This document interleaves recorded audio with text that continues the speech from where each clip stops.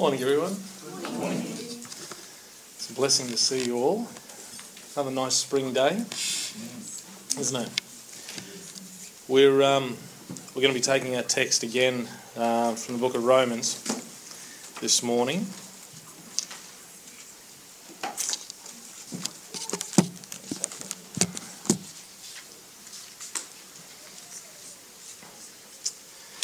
And before we get into it, I'll open a word of prayer.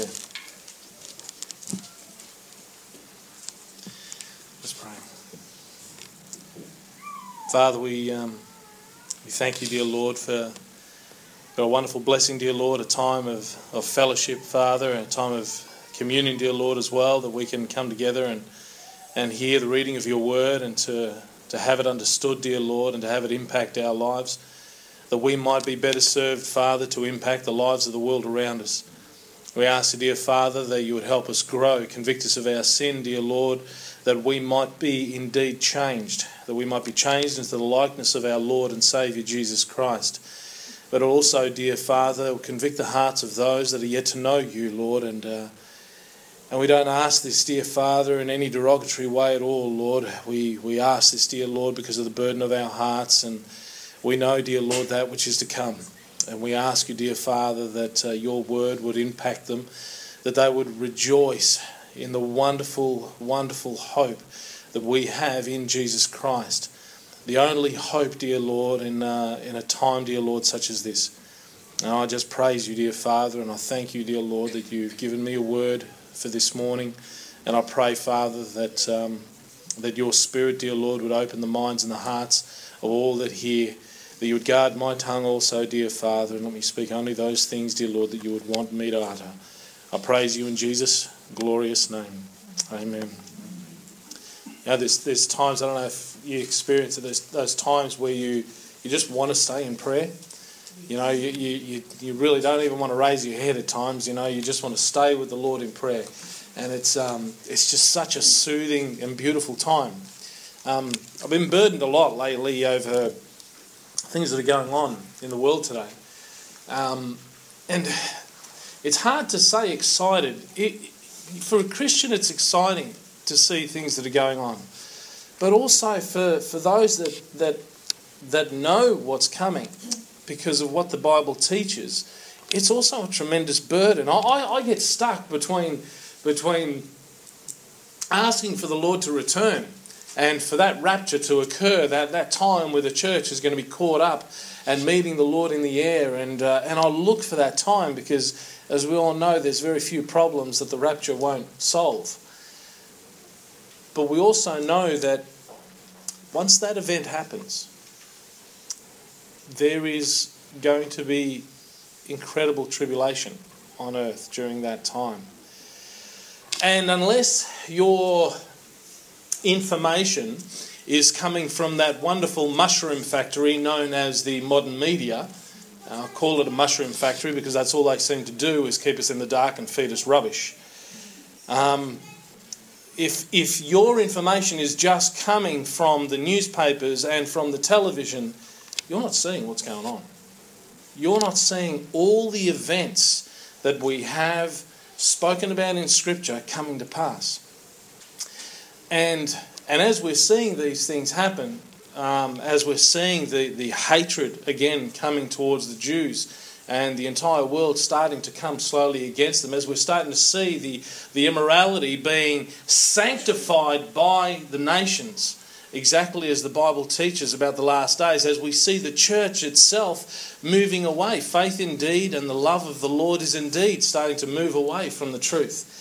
As we're starting to see more and more that people are accumulating to themselves teachers having itching ears, and as we see the financial crisis just right on the brink, and we look and we can see that there's going to be a time where that single currency is going to come together, as we see the Pope now sanctifying sin and offering blessings and prayers for those that are needing of a saviour, and then saying, "Who am I to judge?" he says, these people's hearts. As we're seeing this continually happening in the world today, we can see the Bible coming alive. You know, like I said, on the one hand, it's exciting if you know the Lord. On the other hand, it's a tremendous burden also if you know the Lord and you have a love for your family and the people that are around you and the people that don't know the Lord. So it's together with that, together with seeing all this stuff going on, and we're up to Romans chapter 8. And Romans chapter 8 is what we see as the wonderful high point for those that are in Christ. It's the high point of Scripture, and it gives to us a knowledge of eternal life, that it's accessible, but and not that it's been done, that it's settled, and it speaks about everything that's gone before. Now, I had intended, with all good intention, to expound to you the first 11 verses of Romans chapter 8. That was my intention. I wrote it all down, and I go, right, and I broke it up into four points, you know. So I broke up all the 11 verses into four points, and each point had two segments of it, you know, because they were all, so there's a lot of contrasts in here. And it was really, really good. I got excited. So I started on the first half of the first point, which was the first half of the first verse. And in the end, I wrote a sermon on it. And I left the 10 and a half verses that follow for perhaps another time. And I'm really sorry. I will try and make sure that I get those together. There was just so much in this portion of Scripture. So if you're in Romans chapter 8, let's begin our text through this. The Bible says, "There is therefore now no condemnation to them which are in Christ Jesus, who walk not after the flesh, but after the Spirit. For the law of the Spirit of life in Christ Jesus hath made me free from the law of sin and death. For what the law could not do, in that it was weak through the flesh, God sending his own Son in the likeness of sinful flesh, and for sin condemned sin in the flesh, that the righteousness of the law might be fulfilled in us, who walk not after the flesh, but after the Spirit. For they that are after the flesh do mind the things of the flesh, but they that are after the Spirit, the things of the Spirit. For to be carnally minded is death, but to be spiritually minded is life and peace. Because the carnal mind is enmity against God, for it is not subject to the law of God, neither indeed can be. So then, they that are in the flesh cannot please God. But ye are not in the flesh, but in the Spirit, if so be that the Spirit of God dwell in you. Now, if any man have not the Spirit of Christ, he is none of his. And if Christ be in you, the body is dead because of sin, but the Spirit is life because of righteousness. But if the Spirit of him that raised up Jesus from the dead dwell in you, he that raised up Christ from the dead shall also quicken your mortal bodies by his Spirit that dwelleth in you." There's a lot being said there. So you can understand why I couldn't get past the first half of the first verse, and it simply says, "There is therefore now no condemnation to them which are in Christ Jesus." The second part of it says, "Who walk not after the flesh, but after the Spirit." We'll touch on that next time and explain that a little bit more. But just to make sure I can quell your own thoughts at this particular point, please understand that is not a condition. Okay? That is not a condition. There's two particular ways that people have looked at that portion in the past. The vast majority of commentators today have disregarded it completely. They believe it's not in the originals. That's false. It's actually, we know that it comes from the earliest of manuscripts, and we know that it's in the majority of them. But on the one hand, you've got the liberals who look at that as who reject it because they look at it as a condition. And others who look at it as a description. And what we'll discover is that who walk not after the flesh but after the Spirit is actually a description of those who are in Christ.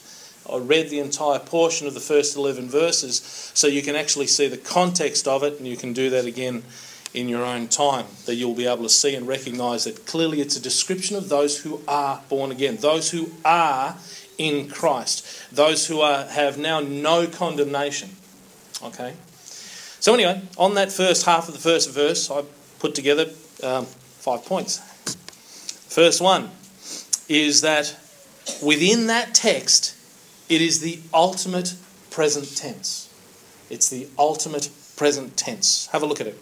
It says, there is therefore now no condemnation to them which are in Christ Jesus.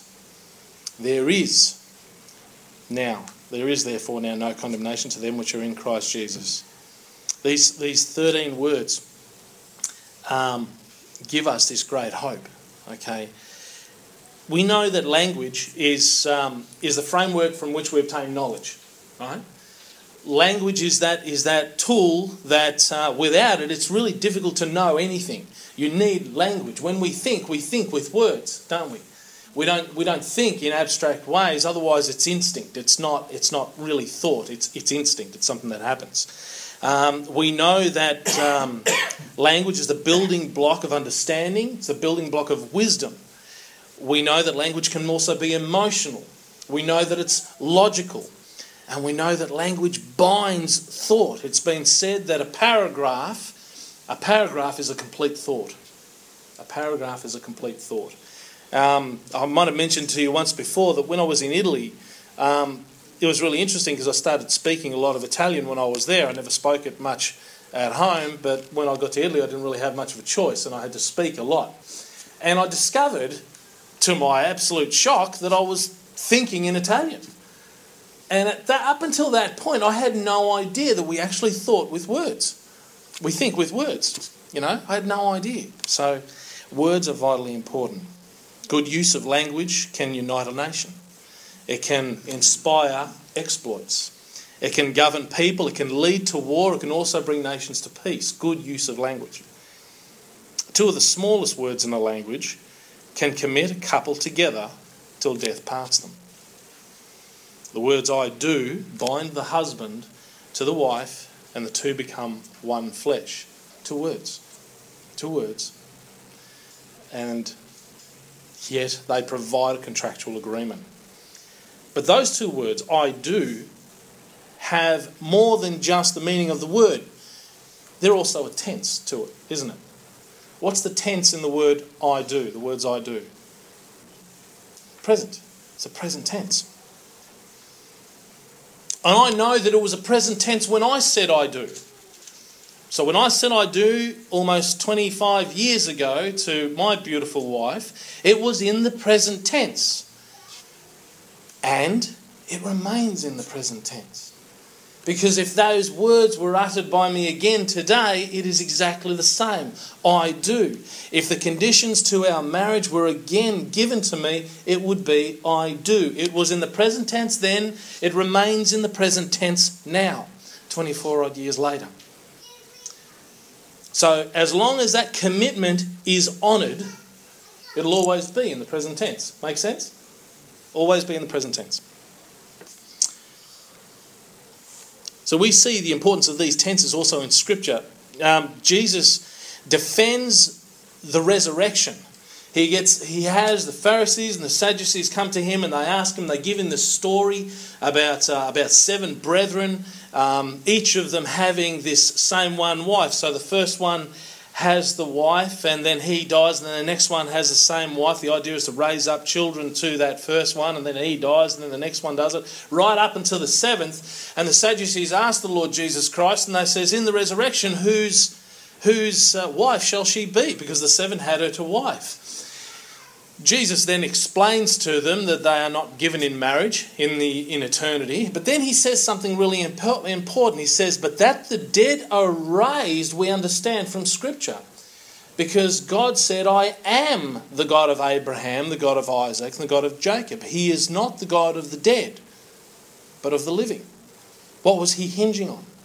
He was hinging on the present tense of I am. I am. It's a present tense. So the entire resurrection was defended by the Lord Jesus Christ based on nothing other than the present tense of a pronoun. Interesting, isn't it? How important these things are, and yet we often take them for granted. And here we have it again in the ultimate sense. There is, therefore, now no condemnation to them which are in Christ Jesus. It doesn't say there was, right? There was no condemnation to them which are in Christ Jesus. It's exactly the same thing when it comes to Scripture. The Bible says that about Scripture, it says that Scripture is given by inspiration of God. It doesn't say Scripture was given by inspiration of God. It's perpetually in the present tense. Why? Because the Bible teaches that God is the one that preserves His Word. Now, what do we have in the vast majority of constitutions in most of the churches, most of the schools around? We believe that the Bible was perfect in the originals. Jesus didn't even have the originals.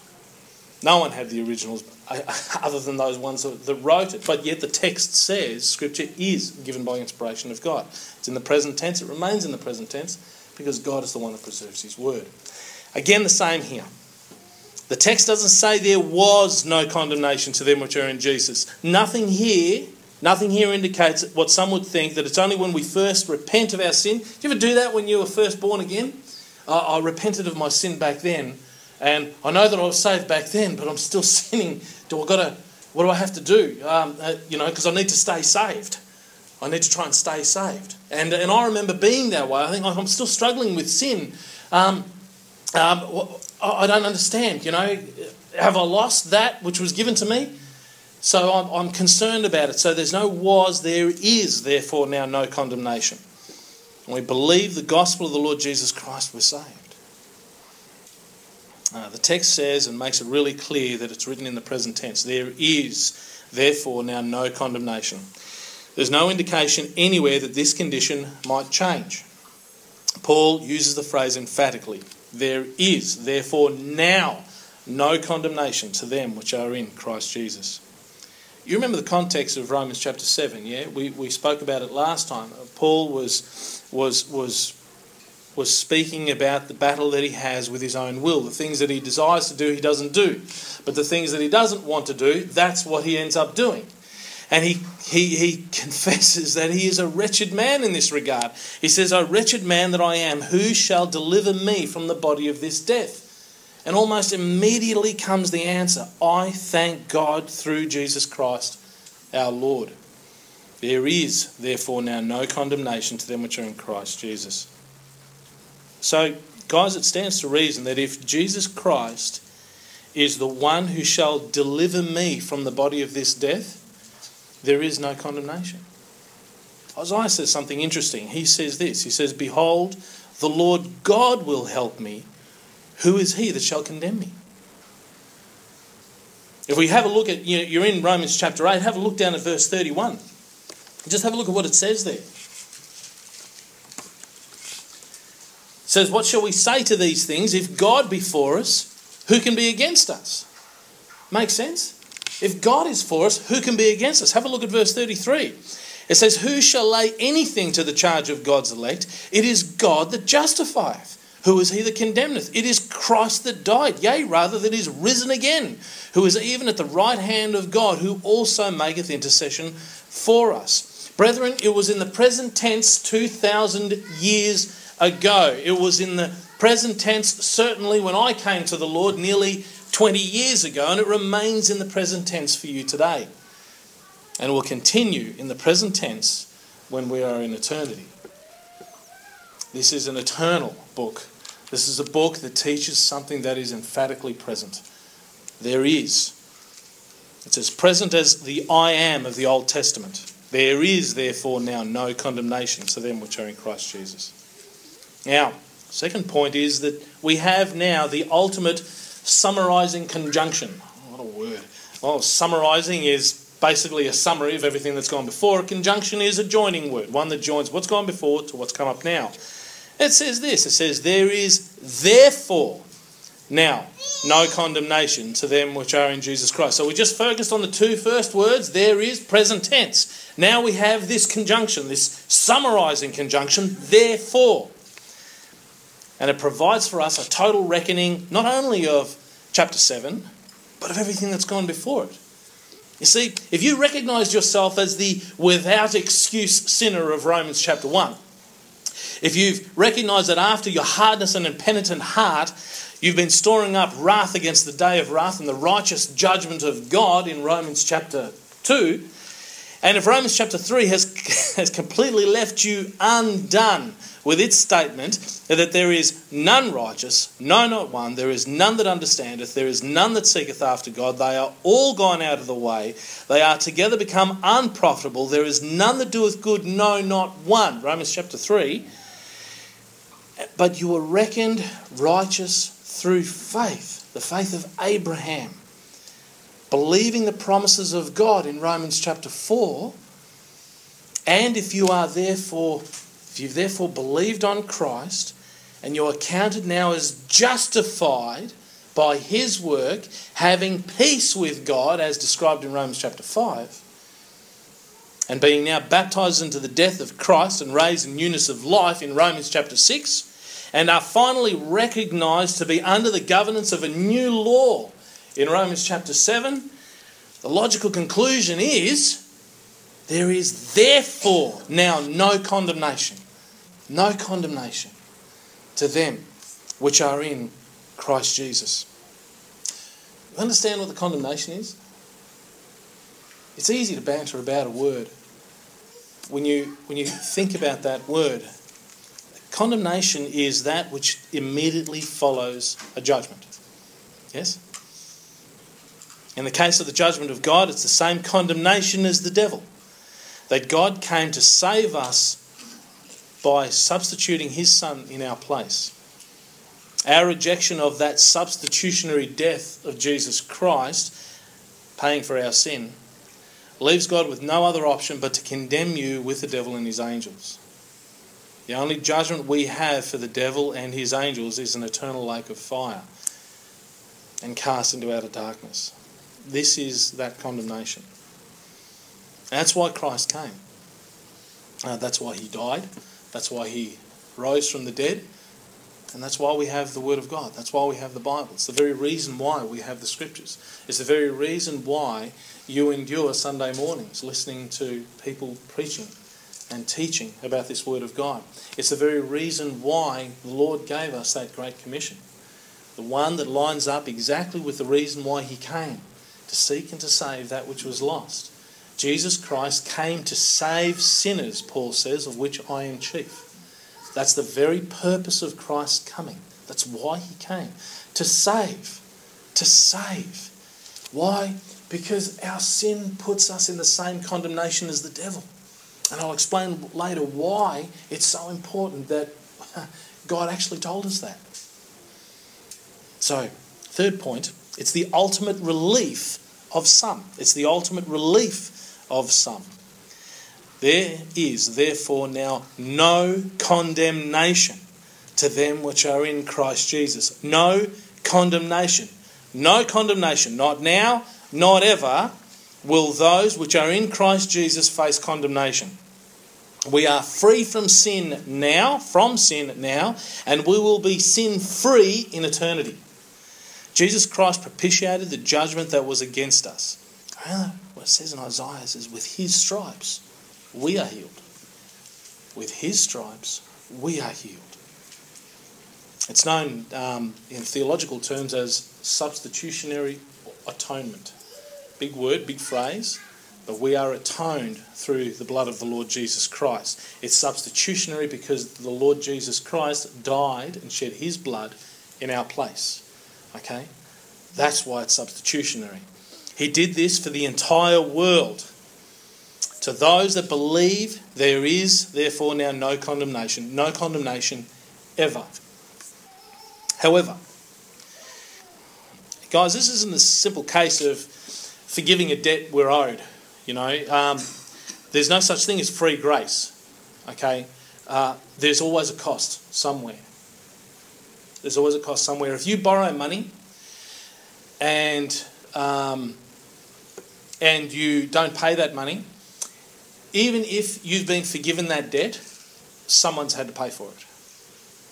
Example is, let's say for example, I'm in business, I've got clients, let's say they owe me thousands of dollars, tens of thousands of dollars. But that company, under our governing laws, liquidates, okay, and is declared bankrupt, okay.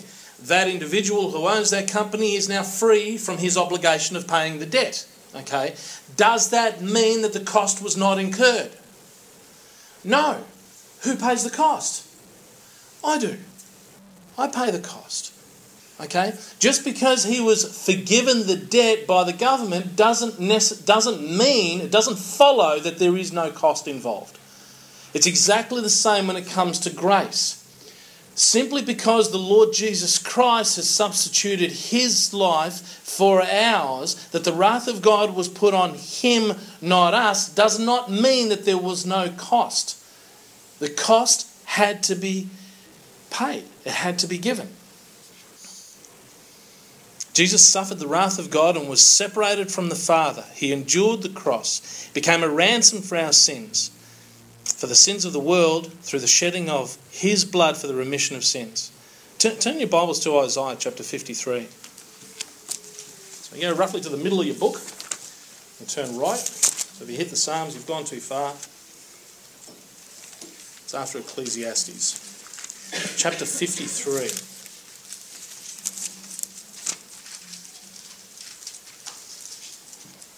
Now this is a book that was written some 700 odd years before the coming of the Lord Jesus Christ.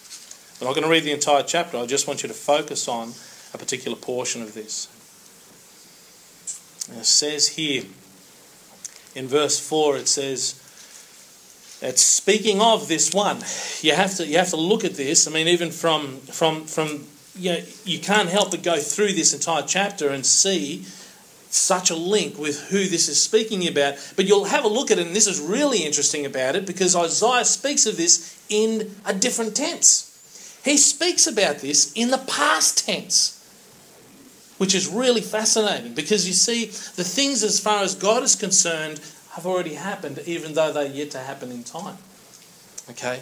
Have a look at it for verse 4. It says, "Surely he hath borne our griefs and carried our sorrows. Yet we did esteem him stricken, smitten of God, and afflicted. But he was wounded for our transgressions. He was bruised for our iniquities. The chastisement of our peace was upon him. And with his stripes we are healed." With his stripes we are healed. This is the gospel in the Old Testament. This is the gospel presented with such beautiful clarity in the Old Testament. Yet, it's speaking about an individual who is yet to come, who is yet to fulfill this, but as far as God is concerned, this is done. This is done. God knows the end from the beginning. That's one of the reasons why you have to take comfort in what's going on in the world today. It's God that's setting the stage. The lighting is prepared. The actors have already done their rehearsal. The orchestra is seated. All we're waiting for at the moment is the curtains to be unveiled and see the work of God being done within this world. On the one hand, it's exciting for us as Christians because we know that the Lord's going to be coming very, very soon. There has never been a time where there has ever been such a convergence of events as we see today that the Scripture teaches about. We are living in the most exciting time. Honestly, I didn't really believe that all this stuff was going to be happening in my lifetime, and yet I'm seeing it unveiled. And this is why, when the text says what the text says about there being no condemnation in the present tense, it means there is none. Guys, with respect to this debt, just as the lifting of the debt is borne by the one who extended the credit. You listening? So just as the lifting of the debt is borne by the one who extended the credit, so too is the forgiveness of your sin borne by the one who extended you life. Okay?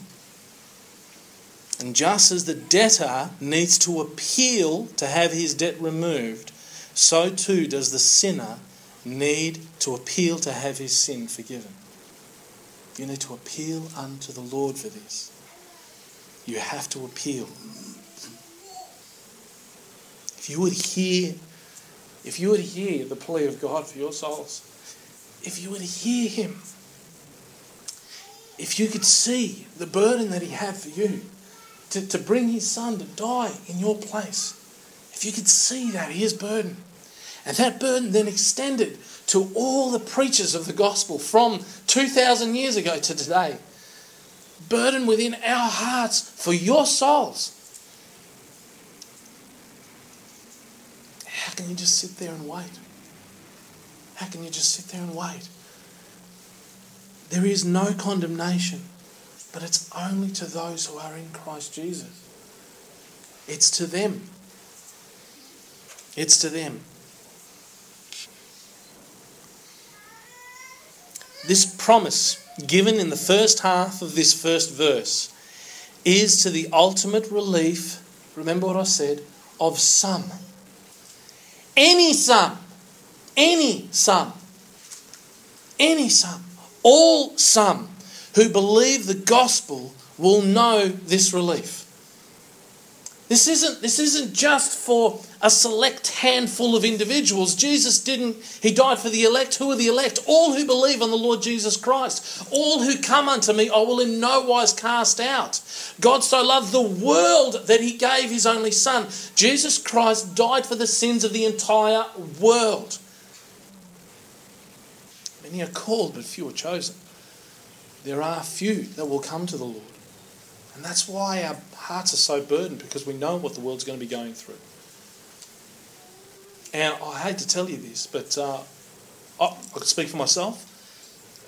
When the rapture happens, I'm not going to be here to share the gospel. I'm not going to be here to share the gospel. There's some in this church who will still be here.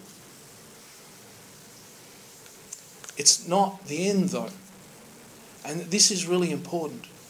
When the rapture occurs, if you find yourself still here, you must seek the Lord with all your heart right there and then. Right there and then. You will know that the rapture's occurred. You will know. Because there will be many that won't be here. But if you are, that is the only escape you'll have. Will you go through the tribulations of the world? Yes, you will. Yes, you will. I'm sorry to say it. But your eternity will be secured in Christ still. The gospel will be ever present, still during that time. Remember, the Bible says really clearly, it is appointed unto man once to die, and after this, the judgment. Guys, you may never hear the gospel again. And I've got to sort of preach to you, and I know Pastor wants to preach to you in the same way, that this is the last message that you're ever going to hear. You know, it's the last message we're ever going to preach, because we don't know when the Lord's going to return. It could be any moment. We don't know. The Bible speaks about being imminent. This could be the only time you get the chance to hear the gospel. There's one thing that's certain, and that is most of the people who die today are making plans for tomorrow. Most of the people who die today are making plans for tomorrow. You have the gospel here in the first half of the first verse of Romans chapter 8. It's that ultimate relief to some. Fourth point, the ultimate discrimination. There is therefore now no condemnation to them which are in Christ Jesus. To them. Only to them. Only to those which are in Christ Jesus. This relief discriminates all other people. If you are not one of them, you remain in your sins now. Your debt remains heavy upon you now. You are condemned already. You are condemned already. The passage says that there is therefore now no condemnation, does not now apply to you if you are not one of them that are in Christ Jesus, because it only applies to them which are in Christ Jesus now. Those who are not in Christ Jesus now remain in their sins and are condemned already. As one held in remand. Like one held in remand. You only wait for the judgment, but your condemnation is now pending its realisation. Turn your Bibles to John chapter 3. Gospel of John chapter 3. New Testament. Last Gospel. You've gone to Acts, you've gone too far. John chapter 3. That famous passage in the Bible.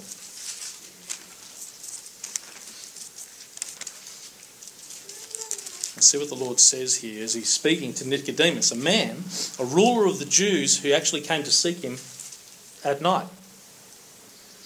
Not willing to come and seek him during the day, obviously. And Jesus speaks to him. He says in verse 14. Now, Nicodemus would understand exactly what the Lord Jesus is speaking about. Some of you may not recognise this, but he's speaking about a passage that happened in the book of Numbers, where the serpents were a judgment of God. There was a whole lot of serpents, and they were biting the people of God as a judgment of God, a wrath from God upon the people. They were biting the people, and the people were dying as a result of that bite. Moses prayed that the Lord would have mercy. The Lord told him to put a brazen serpent, in other words, a snake made of brass, put it on a pole, and all who look upon it would be healed. Okay? It's a picture, a forthcoming of the Lord Jesus Christ. It's a picture of how we are healed from our sin. The brazen serpent is a picture of sin judged. It's on a pole.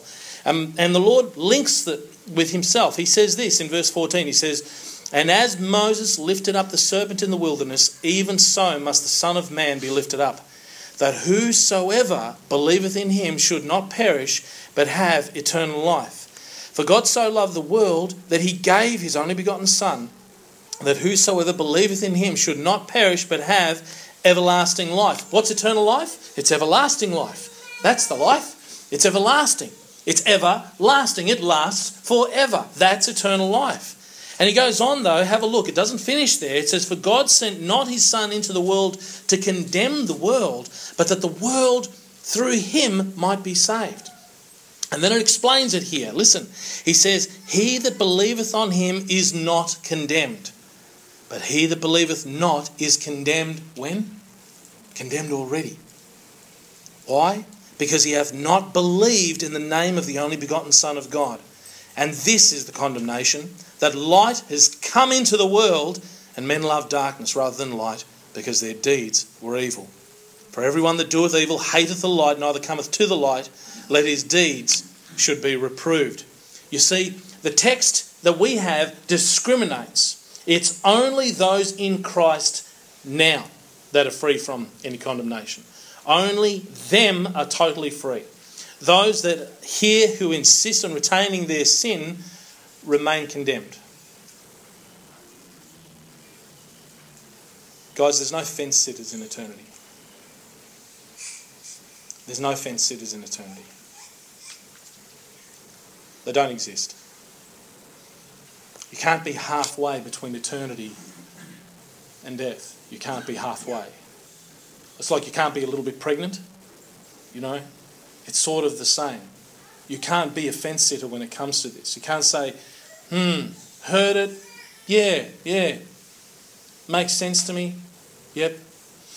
All right, well, when I've got a chance, I'll think about it a little bit more, you know. Are we going to be like Herod in the book of Acts? Or Agrippa in the book of Acts? "Almost thou persuadest me to become a Christian." Is that what we're going to be? Are we going to be almost Christians? Well, an almost Christian will have his place in the lake of fire. His sin remains upon him. He remains condemned already. He remains condemned already. There are no almost Christians. They don't exist. You can't be born into it from when you were a babe. It's not a nationalistic identity. All right? You cannot be a Christian unless you're born again. It was John Bunyan that actually had that wonderful quote that he says, "An egg is not a chick, though it falls from a hen, nor a man a Christian, lest he's born again." Okay? That's the reality. You must be born again. You must recognise the state of your sin before a holy God and seek the relief of your souls.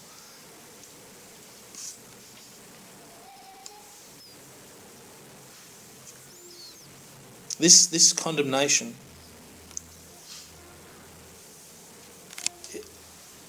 if you're not dealing with it and you're hoping that somehow this is going to come, you'll eventually have a deathbed experience or something like that. The condemnation is not practically administered until the very moment your breath stops. The grace of God is available to you for your entire life.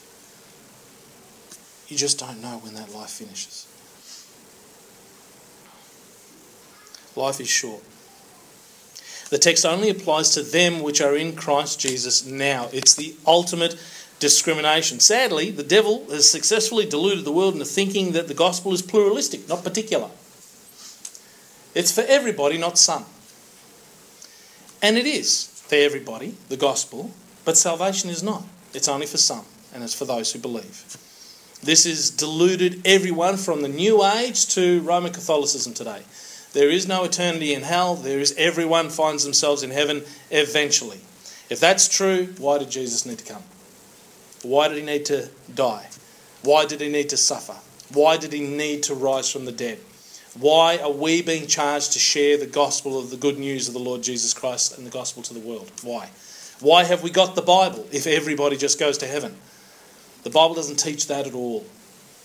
This is a lie, and it's a lie of the devil. And the biggest lie that the devil can give you today is there's time. Plenty of time. That is the greatest lie, and I can tell you right now, most people who have heard the gospel believe it. There's time. There's time.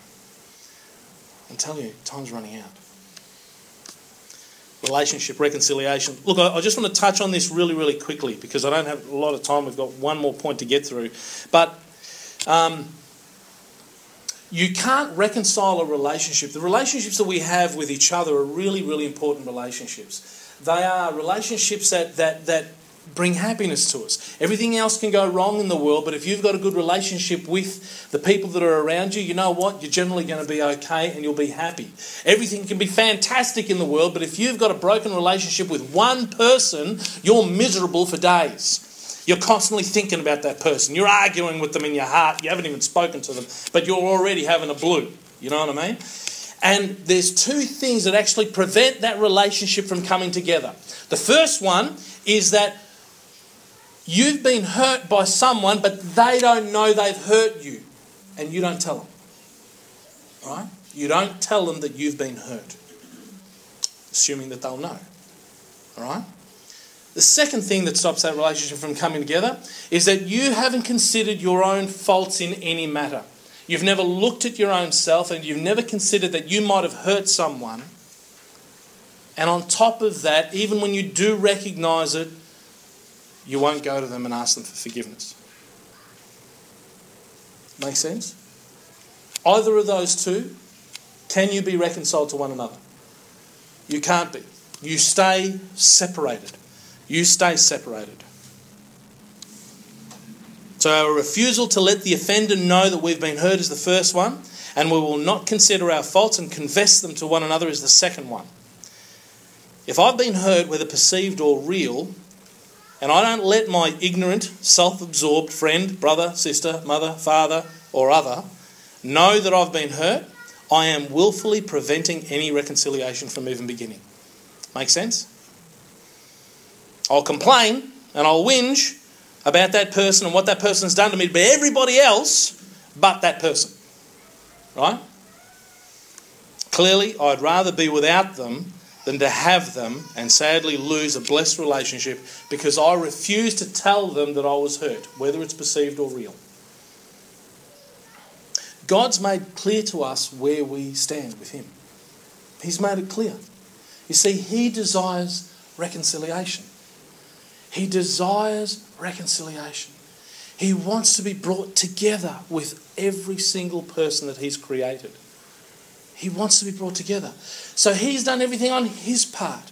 He's given us the commandments. He's given us the word of God. He came in the flesh. God manifest in the flesh. Born of a child. Grew. The miracles that were given. He's given us prophetic verses in Scripture that we can today see what's going on in the world.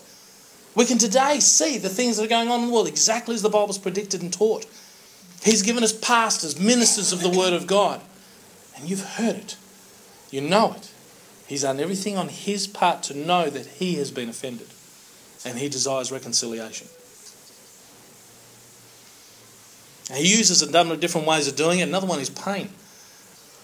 We don't have to just hear the word of God. We can just experience life. He goes through circumstances. I had the blessed time of actually sharing the gospel with an ex-full patch member of the Hells Angels last week.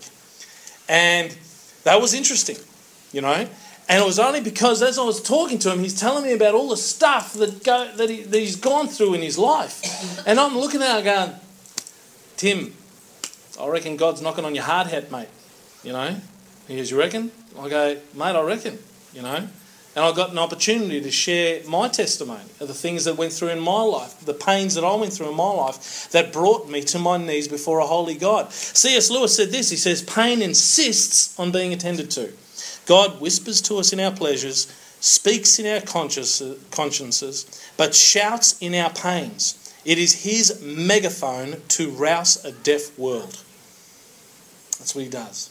When you're going through these weird things, that's the Lord knocking on your door, and it's worth listening to. So just as the person hurt gives you the opportunity to reflect and to be reconciled to them, so God does continually until he can do no more. As long as the flame of life flickers in you, God seeks to save you from sin. But you must respond to the gospel and believe. You must. Okay, the other part is when I don't confess my sins. See, when I won't confess my faults to another person, and I know that I've done something wrong to a person, but I stubbornly refuse to admit my fault to them and ask them for their forgiveness, what am I saying? I'm saying that I enjoy my company without you. If you're not willing to be reconciled to another person, I enjoy my company without you. Your pride is what needs to be abased. Your pride is what needs to be set aside. What does it take, guys? What does it take to say sorry? The first thing it takes? Humility. It takes humility. It means that you have to humble yourself. And you have to go to a brother or a sister that you've offended and hurt, and you have to beg them of forgiveness. You know? Do you know sometimes you might have hurt somebody not realising that you've done it, or they might not even realise that you've done it, but the Lord has put that on your heart so terribly? You humble yourself before them. But no. You want to remain with yourself and your pride, and eventually you'll be alone forever. And we have this breaking down in families and husband and wife relationships all over the world today. And what's happening? We've got a lot of lonely people out there. There's a lot of lonely people out there, and it's simply because they refuse to humble themselves to one another. So, if it's your stubborn pride that's more valuable to yourself, you won't come and acknowledge your sin before God, and you won't ask him to forgive you of your sin, and you will find yourself alone for all eternity. The relationship that you scorn today, you will be granted for eternity. Make sense?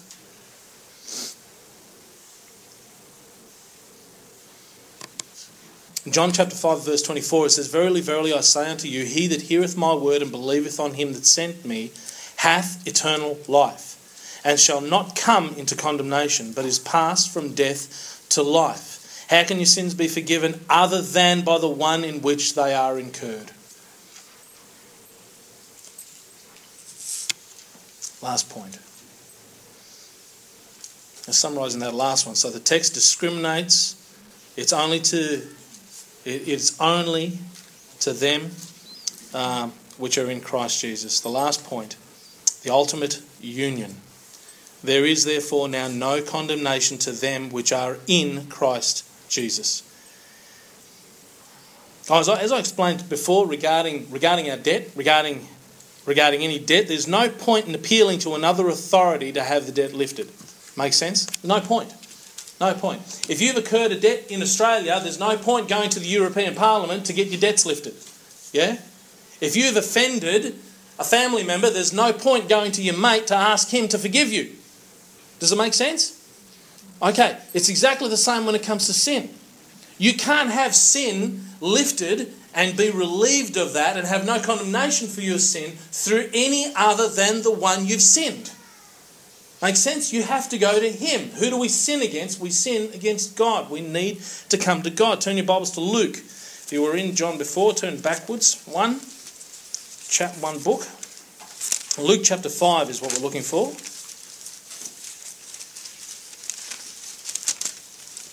And you find something fascinating in this text. There's a lot of people that hear that. There's a lot of people in the world today, and especially liberal theologians, that say that Jesus never claimed to be God. Yet the Pharisees and the Jews recognised his claim. Luke chapter 5, verse 18. And behold, you there? Okay, if you found it, read with me. And behold, men brought in a bed a man which was taken with a palsy, and they sought means to bring him in, and to lay him before him. And when they could not find by what way they might bring him in because of the multitude, they went upon the housetop and let him down through the tiling with his couch into the midst before Jesus. And when he saw their faith, he said unto them, Man, thy sins are forgiven thee. And the scribes and Pharisees began to reason, saying, Who is this which speaketh blasphemies? Who can forgive sins but God alone? And what the Pharisees were saying was 100% right. Makes sense. Who can forgive sins but God? How can Jesus say he's forgiven sins? He's speaking blasphemy. Unless he's God, he's speaking blasphemy. Sins can never be forgiven by anyone other than whom we sin against. Okay, only God can forgive sin, and no sinner can forgive the sins of another sinner on behalf of God.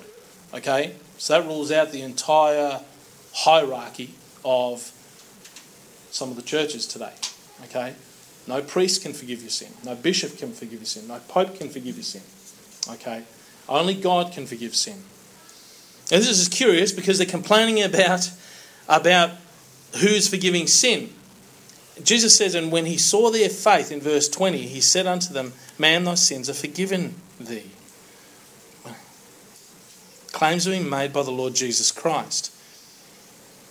And then he saw what was happening in their hearts, the hearts of the people that were complaining. And he actually says to them in verse 23, he says, Tell me, whether it is easier to say, Thy sins be forgiven thee, or to say, Rise up and walk? But that ye may know that the Son of Man hath power on earth to forgive sins, he said unto the sick of the palsy, I say unto thee, Arise and take up thy couch and go into thine house. You see, the signs are really easy to see. A miracle is really easy to see when it occurs in front of you. But the greatest miracle of all is to have your sins forgiven. It's the greatest miracle of all, but you can't see that, can you? Which is easier to say, Thy sins be forgiven thee? I said that, but you don't know that that's actually happened. His sins have been forgiven. But I'll tell you now, rise up and walk. And they saw that clearly. Reconciliation to God can come no other way. If you're still in Luke, turn forward a couple of books to the book of Acts, chapter 4. Book of Acts, chapter 4.